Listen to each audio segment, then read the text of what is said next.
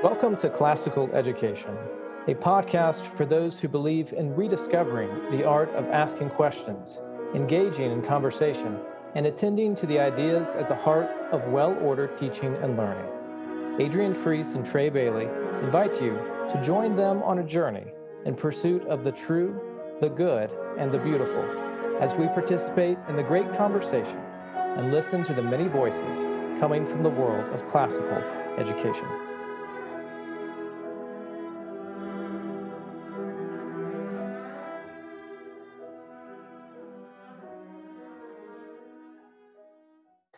St. John Chrysostom once said, "Having children is a matter of nature, but raising them and educating them in the virtues is a matter of mind and will."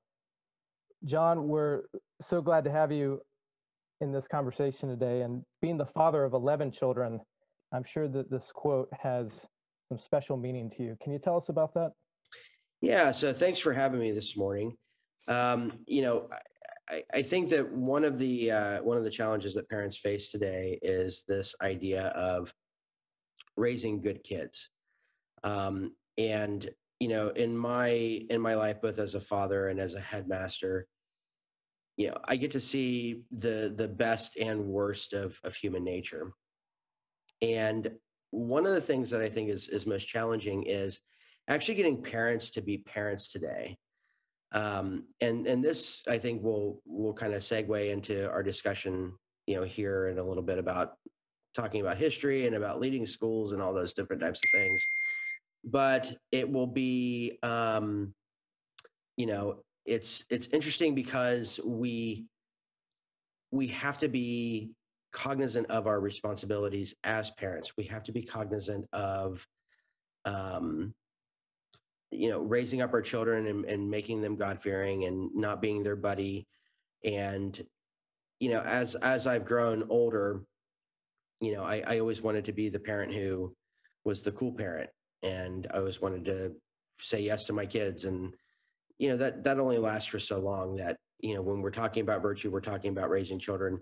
It is something which requires, at certain times, it requires a lot of kind of brute reality coming from the parent, and the child being humble and docile enough to accept those things.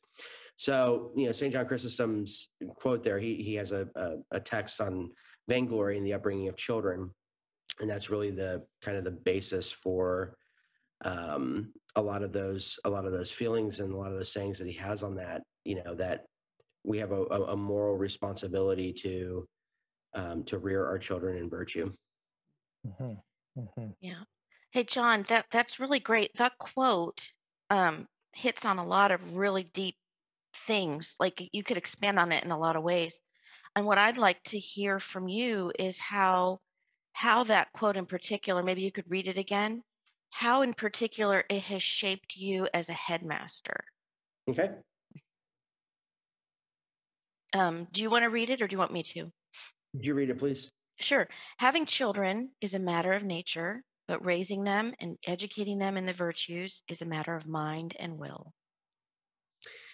Yeah. So, one of the things that headmasters do is they're both they're both teacher and psychologist, and um, you know, we can see things in children oftentimes before parents do, because children behave one way at home, they behave another way at school. And at the root of it is the will. The will of the child is what has to be formed. Now, as Orthodox Christians, we talk about the formation of the mind, the heart, and the will. But that component of the will of the child is what is most reticent of the fall. Whenever we look at a kid, we can say, yeah, there's no doubt that human nature has fallen. You can just look at a first grader or second grader, you know, on a playground or in the lunchroom or this, that, or the other thing. And it is very, very apparent. So as a headmaster, one of my jobs is not just to teach kids, their phonics and their phonemes and their numeracy and all these different things, but also to get them to understand themselves in a real and substantive way. And that way is often in them getting to recognize that their will has to be molded and has to be formed. Hmm. Now, John, you have 11 children of your own, correct? Yes. And so some of the things you mentioned, I think that, you know, educators and administrators working in classical education, we would be in full agreement that that is, in large part our job. When we go to work at these schools, we have those responsibilities put upon us. And there's a well-known proverb, and I can't recall who said it, but the idea is that the cobbler's children has no shoes. I Right. just wonder, as a teacher myself, sometimes I worry about this. I spend a lot of time thinking and preparing to help and instruct other people's children, and then you come home and you're tired, and you sometimes don't approach the teaching of your own children perhaps with the same sort of vigor that you do when you get up and you head off to work in the morning. Right. Um, have you had any experiences like that in your own life, and how have you found working in classical education to shape and form the way you teach your children as a father? Yeah, I think that for me, it was waking up one day and realizing that my job as a headmaster and my role and vocation as a parent were not two separate things. That they were really two halves of the same whole. Um, I mean, I'm not ashamed to admit I've confessed this multiple times, but one of the things I struggle with is patience for my children. Mhm. And I can be super super patient with somebody else's kids, but with my own, I tend to expect more out of them. And it's actually my wife who is this fellow traveler with me in raising these children, that points out to me sometimes brutally, look, they're kids, and you have to give the best of yourself to them, just like you give the best of yourself to your students. That has been a process of sometimes painful discovery as I've grown old and as I've become, you know, um, who I'm supposed to be. I mean, we make fun of people who sit there and say, I just need to go and find myself. But as an Orthodox Christian, it's a constant daily realization of your insufficiencies, and with humility, that's how you can start to kind of build upon those things. I've also noticed that it's very very difficult for me to teach my own kids, um, and I can sit in a room full of students and talk about Plato's Republic, and how the cave analogy is important today. But I have difficulty doing that same thing with my own kids. So what we often do, and I think Adrian can attest to this, is that dinner table conversations are those teaching moments, and we tend to let the kids bring up conversations and have those difficult discussions, oftentimes around a dinner table. So yes, it is. It's a challenge. It's a vocation that you're constantly striving to improve and constantly striving to work better towards. But it's not something that you just wake up one day and say, "I've got this," because on the whole of it, we really don't ever have it. Even when we die, we're only going to have attained a glimmer of kind of our full potentiality, our full humanness. Um, but it's kind of like, we see the faults of ourselves in other people. We will criticize, somebody who eats too much because we eat too much, or because somebody who smokes because we smoke. And it's the same thing, I think, with raising kids, that, you recognize where you as a human being have failed, sorry. Um, and you want to root that out as quickly as possible, because none of us wants our kids to go through life struggling with the things that we struggle with. And we think that, if we're, hard on them, get them to recognize these things earlier, that they'll somehow be able to overcome it quicker. And that's not always the case. Mm-hmm. Yeah. Hey, John. So there's a lot in there. I guess one of the things that I feel like you could really offer our audience in what you just said is how do you help parents in your schools? Because I know in the work we've done for many years with classical education, parents, if especially if they're new to classical education, really struggle with this kind of different way of teaching because it really does hit the heart of what it is to be a human being. And when you're talking about shaping the will and forming virtue in the hearts of students, you're teaching very differently. And a lot of parents come into this as their first time ever experiencing this, and they have completely different expectations, perhaps than they would if their kids were in a public school. And I'm just curious, like, how do you help those parents? I think that the first thing that you have to do is you have to get parents to understand that it's not about them. When we're all born as kind of selfish individuals, and part of our formation as human beings, part of our fully becoming as Christ, is to recognize that we are not just individuals. In fact, we're part of a community.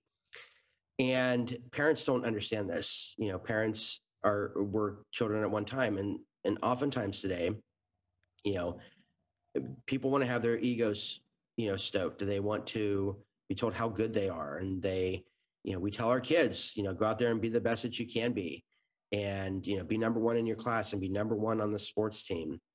And young parents, especially, unless they have been raised very, very well, come into this community of people, and they're selfish.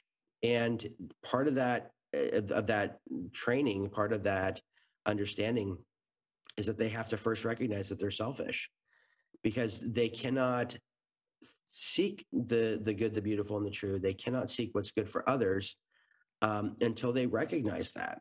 So when I'm working with parents, I always tell my parents at the first parent info meeting, when I call you to tell you that Johnny is getting suspended, I'm not calling necessarily to criticize your parenting skills, um, because most parents are doing the best that they can. It's not their fault necessarily that they make these decisions. They're only doing what they know how to do. And let's just face it, there's no handbook on how to be a parent. There's no handbook on you do here's the formula. It's kind of like the distributed property. If you do this formula with this problem, it will work. And that's not life. Life is 90% just gut instinct, and the other 10% is knowledge and experience. So you have to be patient with them, but you have to get them to have that realization that it's not about them, that when they have this community, that it is about the good for the community. And sometimes that's recognizing that this thing that Johnny is doing in school, it's really my fault. Johnny Johnny stole something from a kid at lunch today. Well, could be because Johnny doesn't see dad being honest whenever dad goes to the supermarket, and he's giving back $1 extra in change, and he keeps that dollar, or he doesn't set that example. So, it's hard. And it's, initially in my career as a headmaster, it was very frustrating because it was so obvious to me. I would want to look at parents and say, the problem is not necessarily that your son or your daughter are doing these things. The problem is that you don't have the humility to recognize that they're kids, and that this is a community problem. This is not just their problem. So you have to get them to understand those things. You have to You have to lead with humility.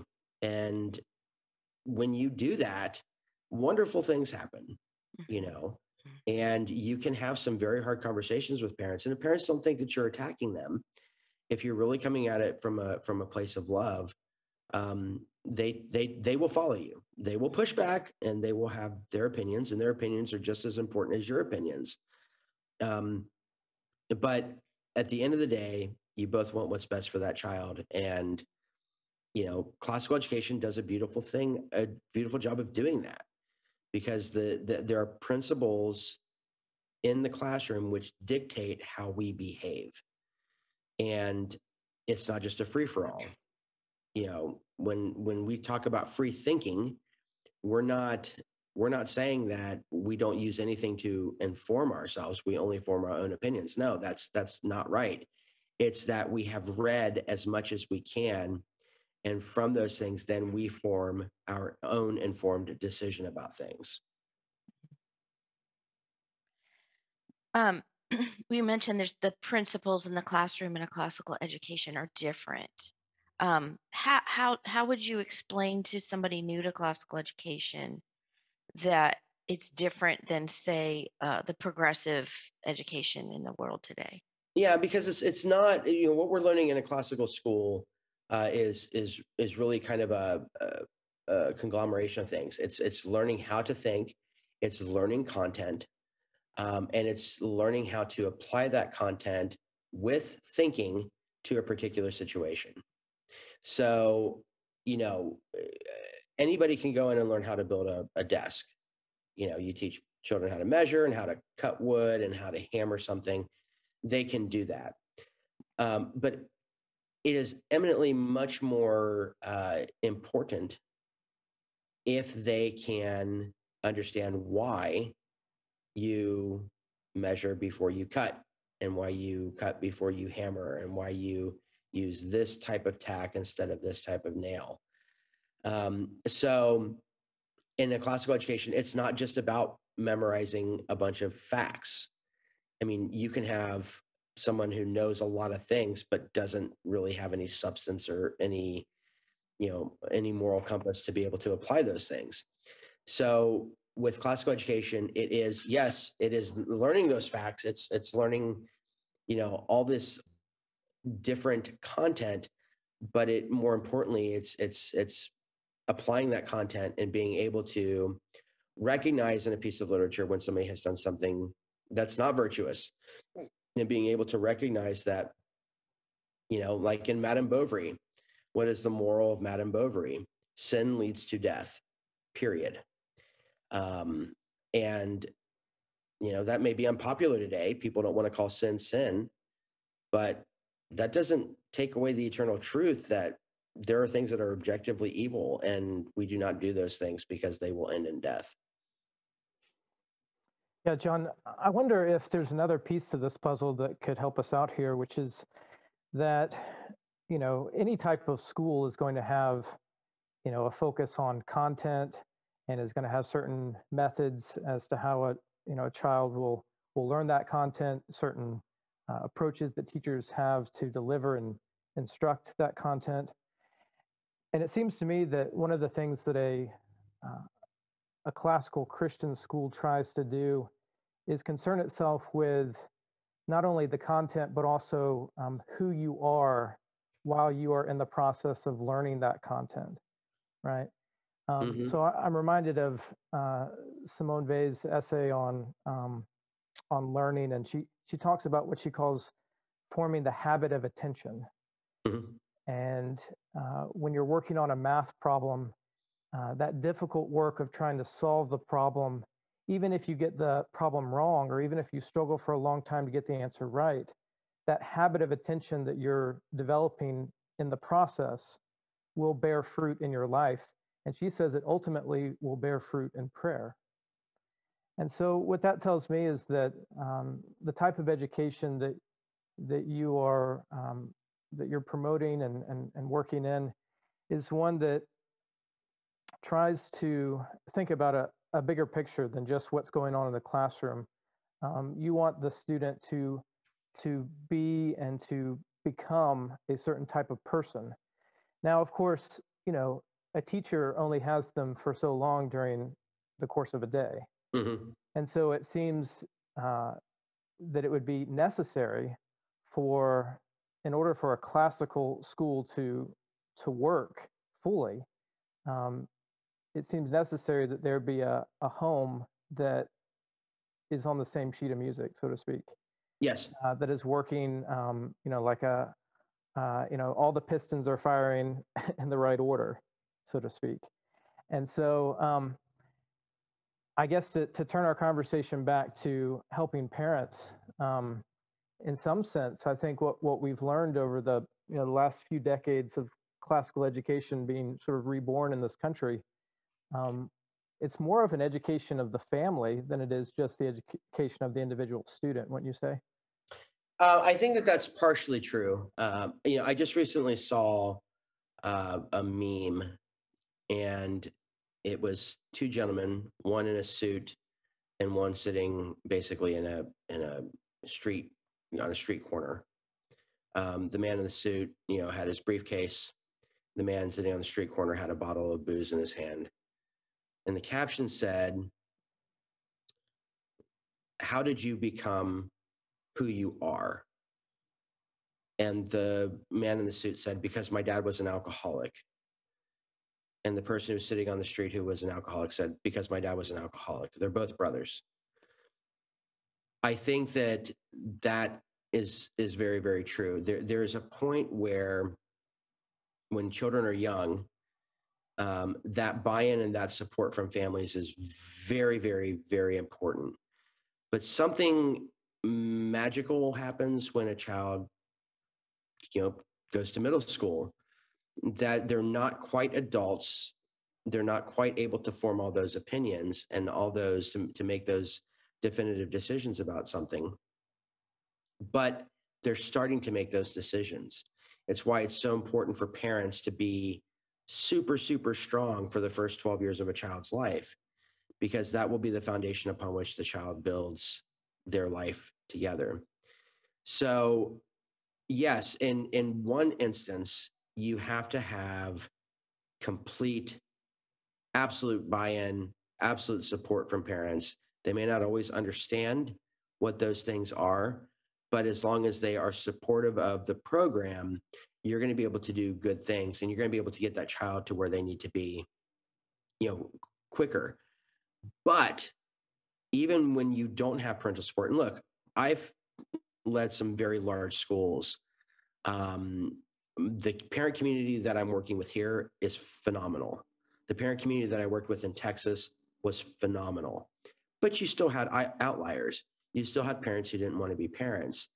And yet, in spite of that, what the kids were learning, in spite of what they were not getting at home, they were able to be given tools upon which they could start to make their own decisions.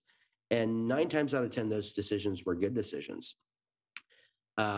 So while the school never, ever replaces the family, in some instance, the school, the headmaster, the teachers, if they are God-fearing, Christian souls who love their students and love their craft, they can help a student who may be in a situation where they're not getting as much parental support at home. And that's why it's important, when we're talking about these things, that the goal is virtue, as St. John Chrysostom said. It's forming the will. And sometimes, when you don't get that parent buy-in, as long as the faculty is strong and the families are strong, you're able to get that child to where they need to be.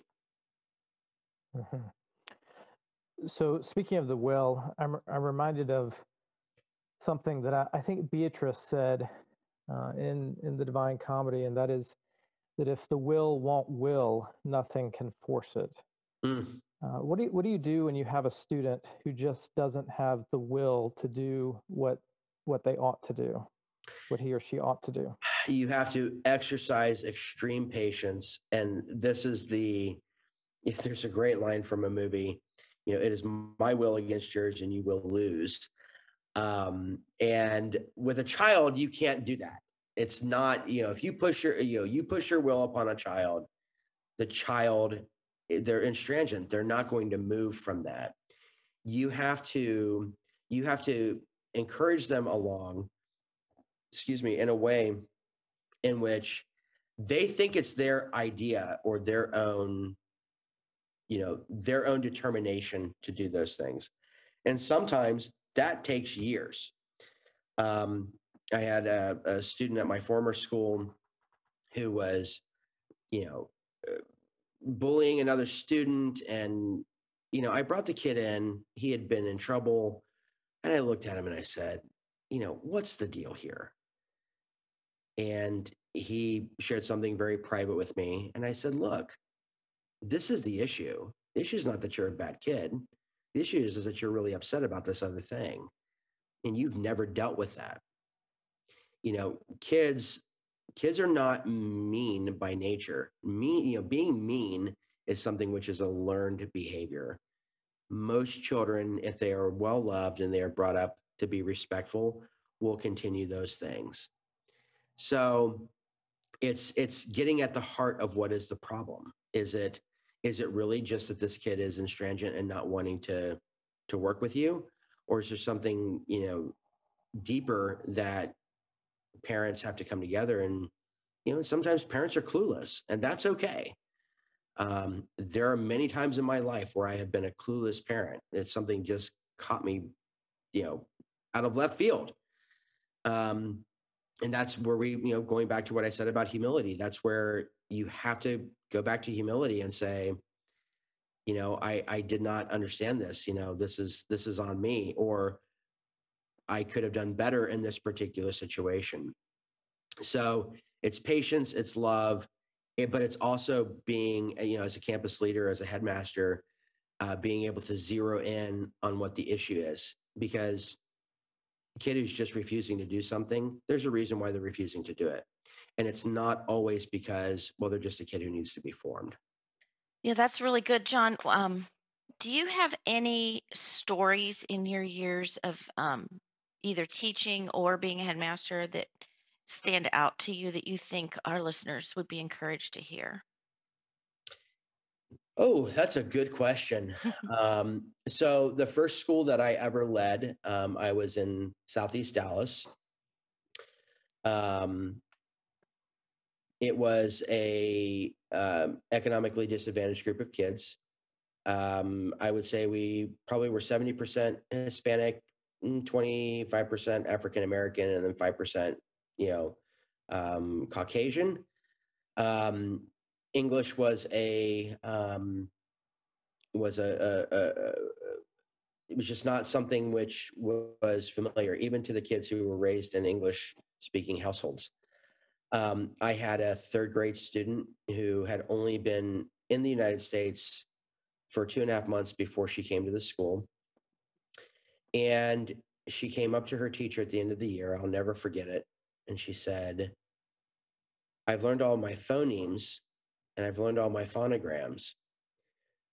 And she said, and my mama, who doesn't speak very good English, has also learned her phonemes and her phonograms by practicing with me every night. And this third grader, again, her English is just, it's developing. But that was significant. A, the program works, and B, this child who was afraid of their own shadow when they showed up to the school, had made some significant improvements in a very, very short amount of time. So that is one that sticks out to me from East Dallas. I had a young man who, fifth grade boy, got into an argument with a kid the first day of school. He ended up picking up the kid by the throat and telling him he was going to murder him. And I brought him into my office, and he kind of paced back and forth like a bull in my office. And I said, you need to sit down. And he goes, Mr. Heitzenrater, I'm going to beat you up. and he kind of cracked his neck. And I thought to myself, this fifth grade boy could probably take me. He was a big kid. He was angry. And I sat him down and I said, what's the issue? And he had just found out that his mom was dying of cancer. And his dad was in jail. And then he cried and I cried. And we called his mom. She came in and sat down with her, and she cried. She told us about, going through the chemotherapy and how he was just an angry kid. And I said, I have to suspend him because he got into a fight and he threatened me. I said, but he comes back in 3 days. I said, and we're going to work with him. And he came back 3 days later, and he was my best student the rest of that year. So these things work. At the end of the day, it's not always about just putting tons of information into a child's brain. Sometimes it's just about being human with the child and recognizing that, especially today, our kids, they've got some real difficult things. It's the most stressed out generation in the history of the world. Our grandparents who went through World War II were not as stressed out as these kids are. And I think it's a combination of social media. I think it's a combination of living very kind of one-dimensional lives. We sit on our telephones.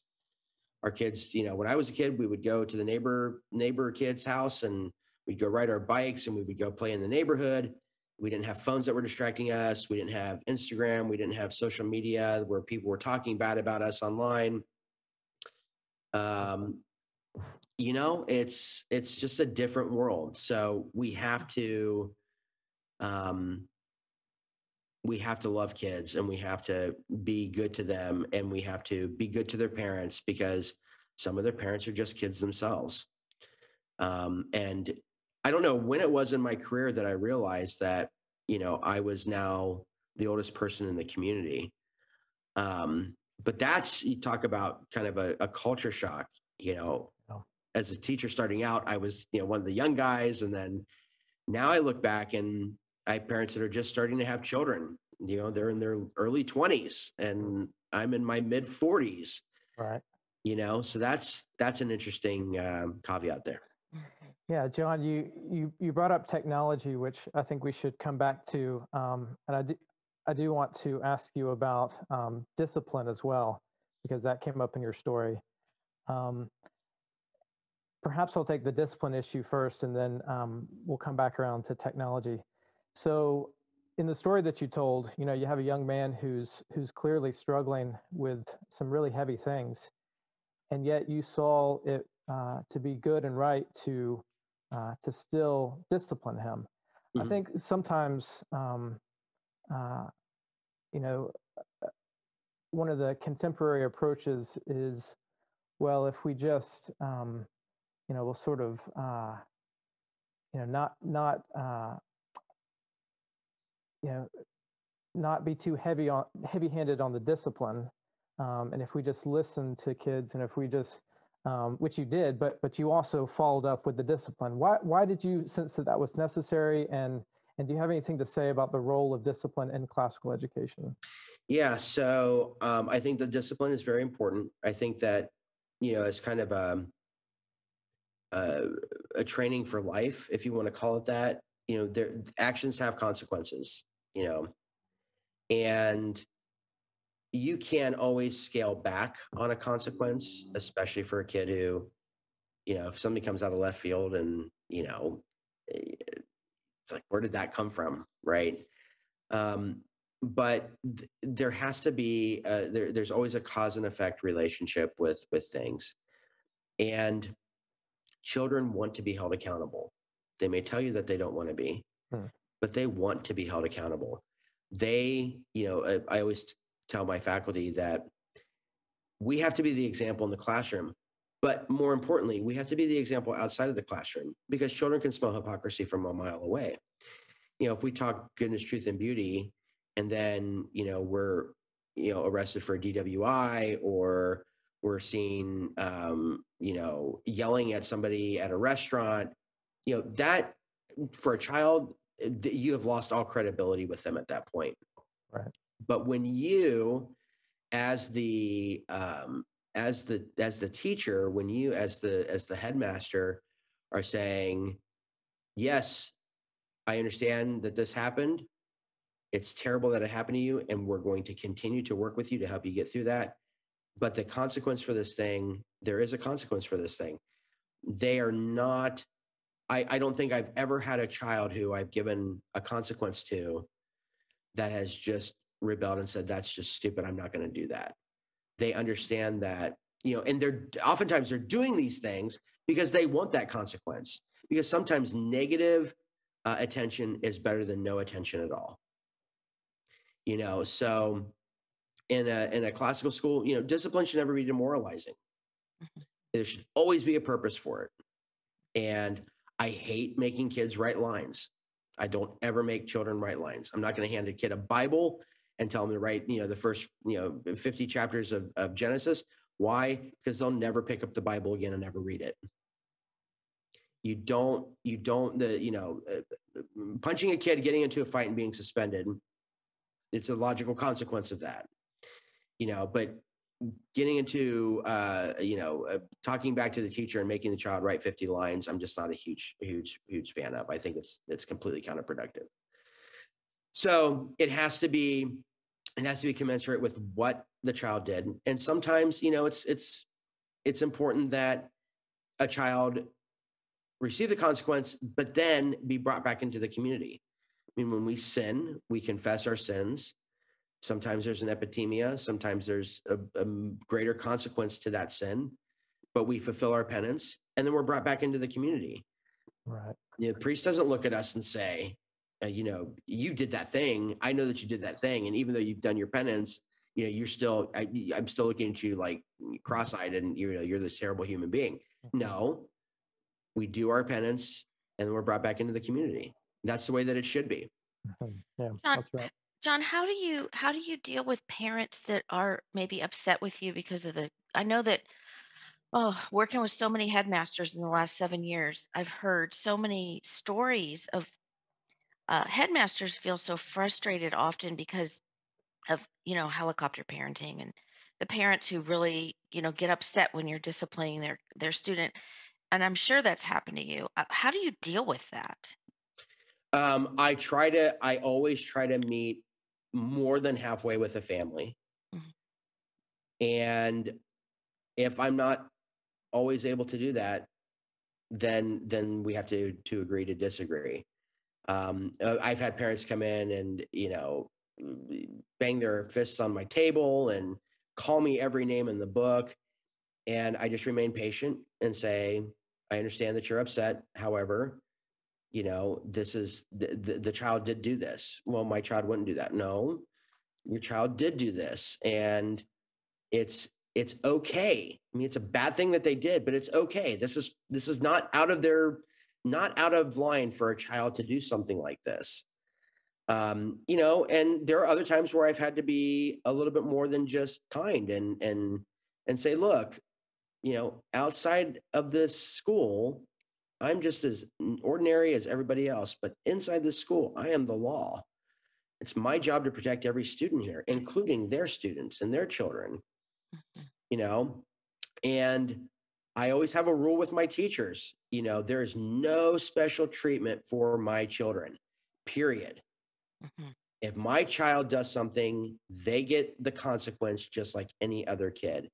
And when parents see that my kids are held to the same standard, it is almost like everything just kind of smooths out over that time. And I'll tell parents, my kid did this, I would expel them. And a funny little story. My first week back, so I had led a school, and then I went to the responsive ed corporate offices and was a content director. And then a big school came open, and I went to go lead that school.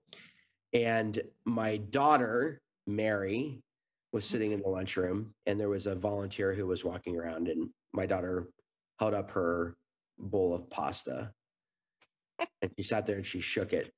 And the volunteer says, can I help you? And she says, yes, heat this up. And the volunteer said, is there anything else that you want to say? And Mary goes, my daddy's the headmaster. Ooh. And she looked at her and she said, I don't care who your dad is. You are being very disrespectful. Well, when I found out about that, she was the first child that I gave a conduct referral and a detention to at that school. My own kid. And of course, And I'm sure, of course it was Mary. of course it was Mary.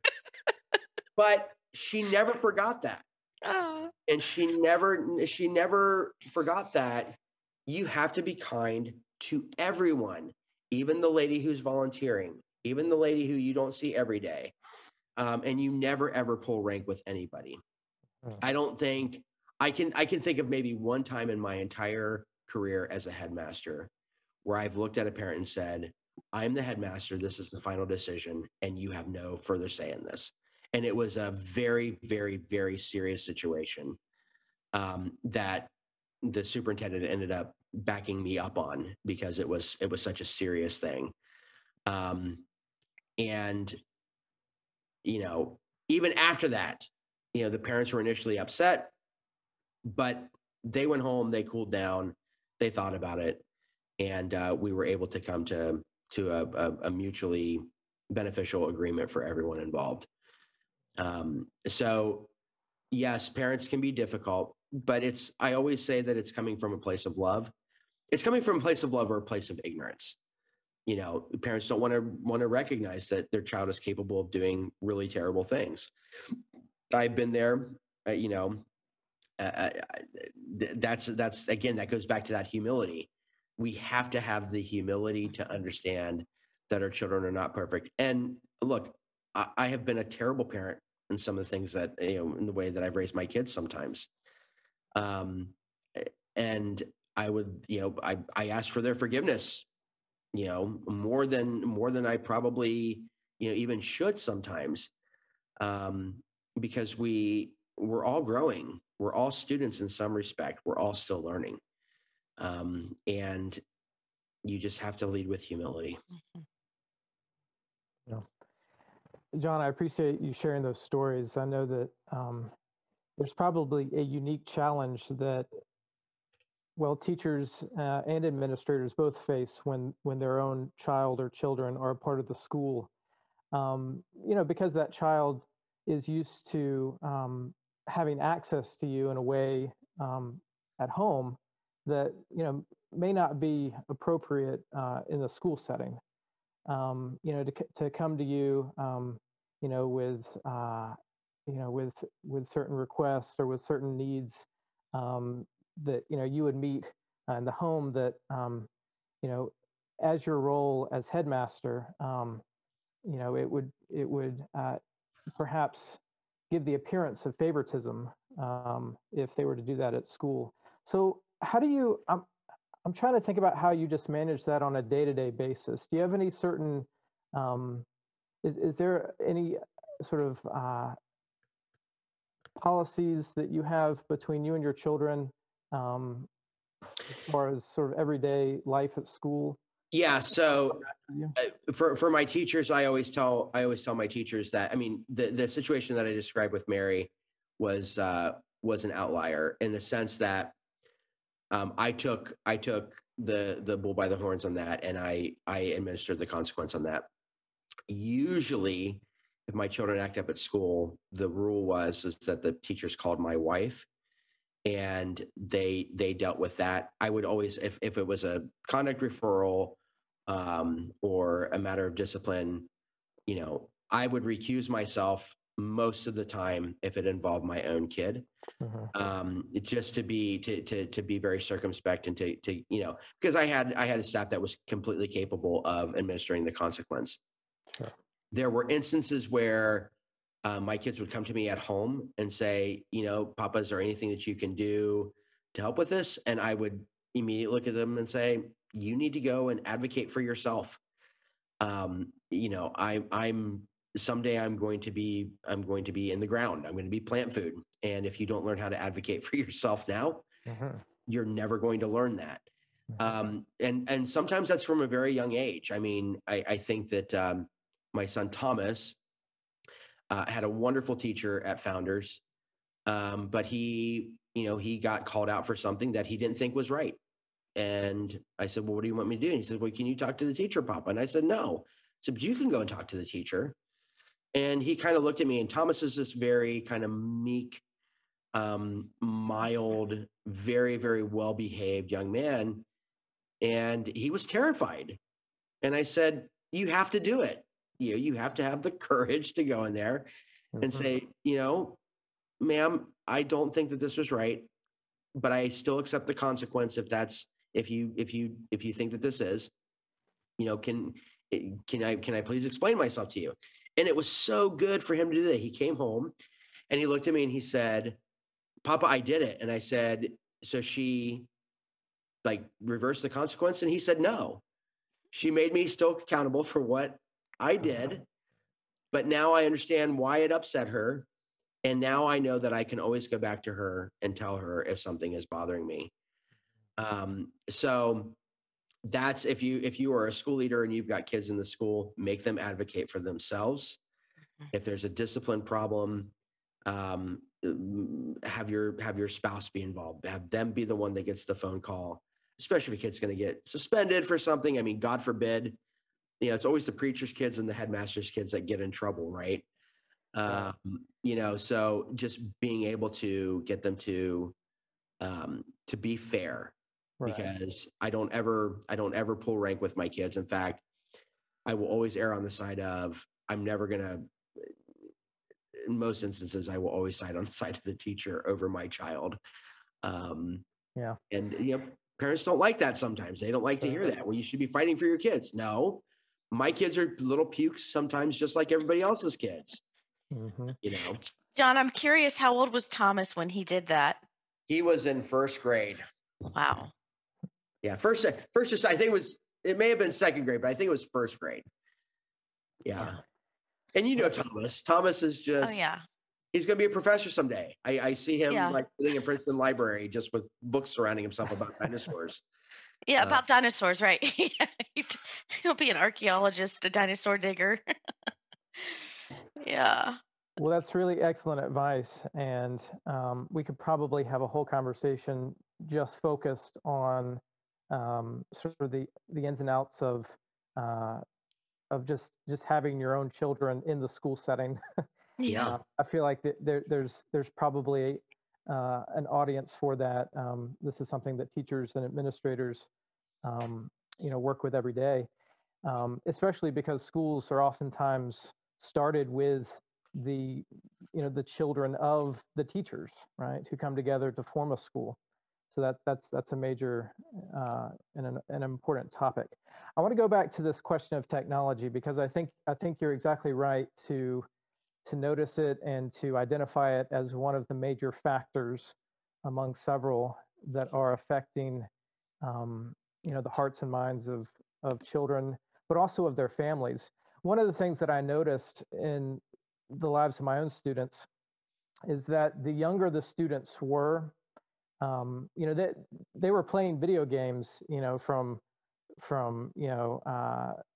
kindergarten up through 12th grade and beyond. Mm-hmm. But what I noticed was that the younger the students were, the more likely it was that their father also played video games, and the younger they were, the more their father played those games. Does that make sense? Mm-hmm. And perhaps you've noticed something similar. So for your college age students, they can still somewhat remember a home life in which video games was just something that they did. But anymore, this is something that dad does too. Right. And so I just wonder how do you talk to your students about technology when it's something that is so just a part of the household at large? Yeah, so it's interesting. I have a term for this, and I don't know if I'm the only one that has ever used this term, but I refer to this to this group of parents in particular as the Nintendo generation. Mm-hmm. There were two types of kids when I was growing up. There was the kids who had Nintendo and the kids who could not afford Nintendo. Right. And I'll never forget, I think I was probably 11 when we got a Nintendo, and I thought it was the coolest thing ever. My dad thought it was the stupidest thing ever. And you know, what I try to teach my students and my children is that technology is a tool. It's a tool which can be used for good or bad, but it's not something. Our lives are not supposed to be, you know, focused on technology. It is something which is there to aid us. And look, I'm not of the opinion as an educator that a child should never play a video game, or that they should never use a computer. But you know, I do think that it's important that they learn how to use those things in the proper context. If you've got a parent who is the Nintendo generation parent, it's almost impossible. It's like telling a dad that he can't watch, you know, a football game on a Sunday. Sure. It's extremely difficult. So what you have to do is you have to just, you know, pour into the student, you know, into the student's mind that it's a tool, it's a tool, it's a tool. And it's something which has to be used within a proper context. And those are battles that, you know, my big thing is social media. I mean, which Nintendo was just a stepping stone. You know, if you really look back on it, was just a stepping stone to Facebook and all these different things, because it's engaging a world which appears to be real, but is absolutely not real. That's It's something which takes you out of your kind of normal kind of scope of reality and puts you in an alternate reality. And that's terrifying. I mean, we all use social media. We use Facebook. We like it when somebody hearts our comment, and, you know, somebody gives us a smiley face emoji. It makes us feel good. But it's like a domino. The domino is just kind of being pushed into the first set of dominoes. And I don't think that we can see down the domino path how that's going to expand. But it is terrifying, because we're starting to really identify with how we appear virtually. And I think, I mean, we can come back to this on another episode, but that virtual reality is something which is going to doom our civilization, which is why books are so important. It's why, you know, this whole online learning, it was necessary for like 2 months, but bring our kids back, put them in a classroom, because we are created to interact with humans. We are created to have conversations. We are created for a community, and a computer is not part of that community. Now, as I said, it's a tool, and you just have to, the parents aren't going to listen, then you just have to focus on, you know, getting the child to recognize that. Because here's the thing, every time that they sit down to play that game, if you have done what you're supposed to do, they're always going to sit there and say, you know, Mr. Heitzenrater said that this is just a tool, and, you know, maybe I should not play this all day long. Maybe I should just go out and you know, run around and play on my bike and actually engage with human beings. But that's that. I don't have a specific answer for that. I just know that, you know, you have a very, very difficult road to hoe with the Nintendo parents who, that's all that they do. They go to work, they come home, and they game. There's absolutely no interaction. They don't eat dinner together. They, you know, the parents go and they eat dinner in their bedroom. The kids are grabbing a hot pocket and putting it in the microwave. I mean, it's terrible. And it's something that, you know, we're going to have to, as a civilization, there will be a day of reckoning, and I'm afraid that it will come sooner rather than later. I'm sure you're quite right, John. And it seems to me that perhaps this is where the school can set a good example. You know, the teacher can be perhaps the one adult in the life of a student that is not seen constantly on a device. Right. I mean, Right. I became aware of this myself, and I had to kick my smartphone to the curb because I found myself in between classes or at lunch, being drawn to this thing. It's such an addictive, you know, uh, part of our everyday routine. And I just became aware of these little eyes that were watching me do this, and Yep. whether or not they knew what I was doing on it or not, right? I could have been lesson planning on my phone for that matter, but that's sort of beside the point because they're just seeing uh, again an adult who you know um, is being constantly captivated by the screen, and I just wonder. How can teachers how can headmasters perhaps make it so that their teachers are less tied to technology um, during the course of the day than they perhaps have been, because schools are, if anything, trying to bring more technology into the classroom. You know what I Yeah. mean? Yeah. I think that, I mean, I would suggest maybe we come back and have a full discussion on this, but here's my thought. And that is, as the campus leader, you make it so that there's as much human interaction on a minute by minute basis with students as possible. So things like attendance taking, do the traditional attendance taking that teachers can put in their computers later on. Sure. All of us had a grade book as young teachers. There was none of this electronic grade book stuff. I mean, that's one possibility. Sometimes you're not in a system where that's possible. Again, using it as a tool, and then getting right back to it, and then limiting the amount of smells and bells that you know. Yes, we have to do nature study and we have to do picture studies and those things. It's very easy to bring those up on our computer, and we should Yeah. use computers for that. But also taking the opportunity to get kids outside and taking them to an art museum and seeing the real thing. Um, I mean, how many of us take pictures with our phones because we want to capture a moment and we've lost the moment? Right. The picture's not the moment; it's gone. That's right. You know, and I'm guilty of this just as much as anybody else. And it's I think it's baby steps. I think that we have to realize what the proper context of those things you know is, and utilize that in the best sense possible. Well, John, thank you so much for this time. We want to respect your time. I know you're busy.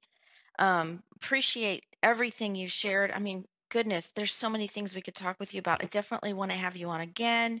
I really want to bridge into talking to you about history and the For teaching of sure. history in a classical school, because I know that's your wheelhouse there. Um, in our closing, what I would love for you to share real quick is what book do you wish you had read early on in your teaching career? And then we'll close with that. Oh, that's a good question. I would probably say probably Ideas Have Consequences, by Weaver. I mean, I read that my gosh, I think I was probably in my second year of my master's program. About when I read that, it was all these things that I've I've had tangential understanding. And he was calling these things out decades ago. Um, and I think that that's important in the grand scheme of things. So Richard Weaver's Ideas Have Consequences is a good one. Hold On to Your Kids is another one that I read. I'd been in campus leadership for 5 years, and Hold On to Your Kids is about the idea that our children are being formed by their peer groups and not by their families. And that we could have a whole discussion about that, because that is a key thing, that something terrible happens between fourth grade and seventh grade where parents become obsolete, they become stupid, and what becomes important is the kid's best friend. Mhm. And that's a very, very dangerous cocktail in today's world. All right. Thank you so much, John. We will definitely be having you on again. Appreciate Thank your you. time. Thank you both. Have a good day. Thanks, John. Thank you. Bye-bye. Bye-bye. Thank you so much for listening. We invite you to experience the art of teaching through interactive learning communities at our Patreon page. Visit patreon.com/classical education. Also, be sure to join the conversation on our Facebook community at facebook.com/groups/classical education. We are a listener-supported podcast, so your support makes this podcast possible. As the great artist and educator John Ruskin once wrote, "Well, my friends, the final result of the education I want you to give your children will be, in a few words, this. They will know what it is to see the sky. They will know what it is to breathe it. And they will know, best of all, what it is to behave under it, as in the presence of a Father who is in heaven."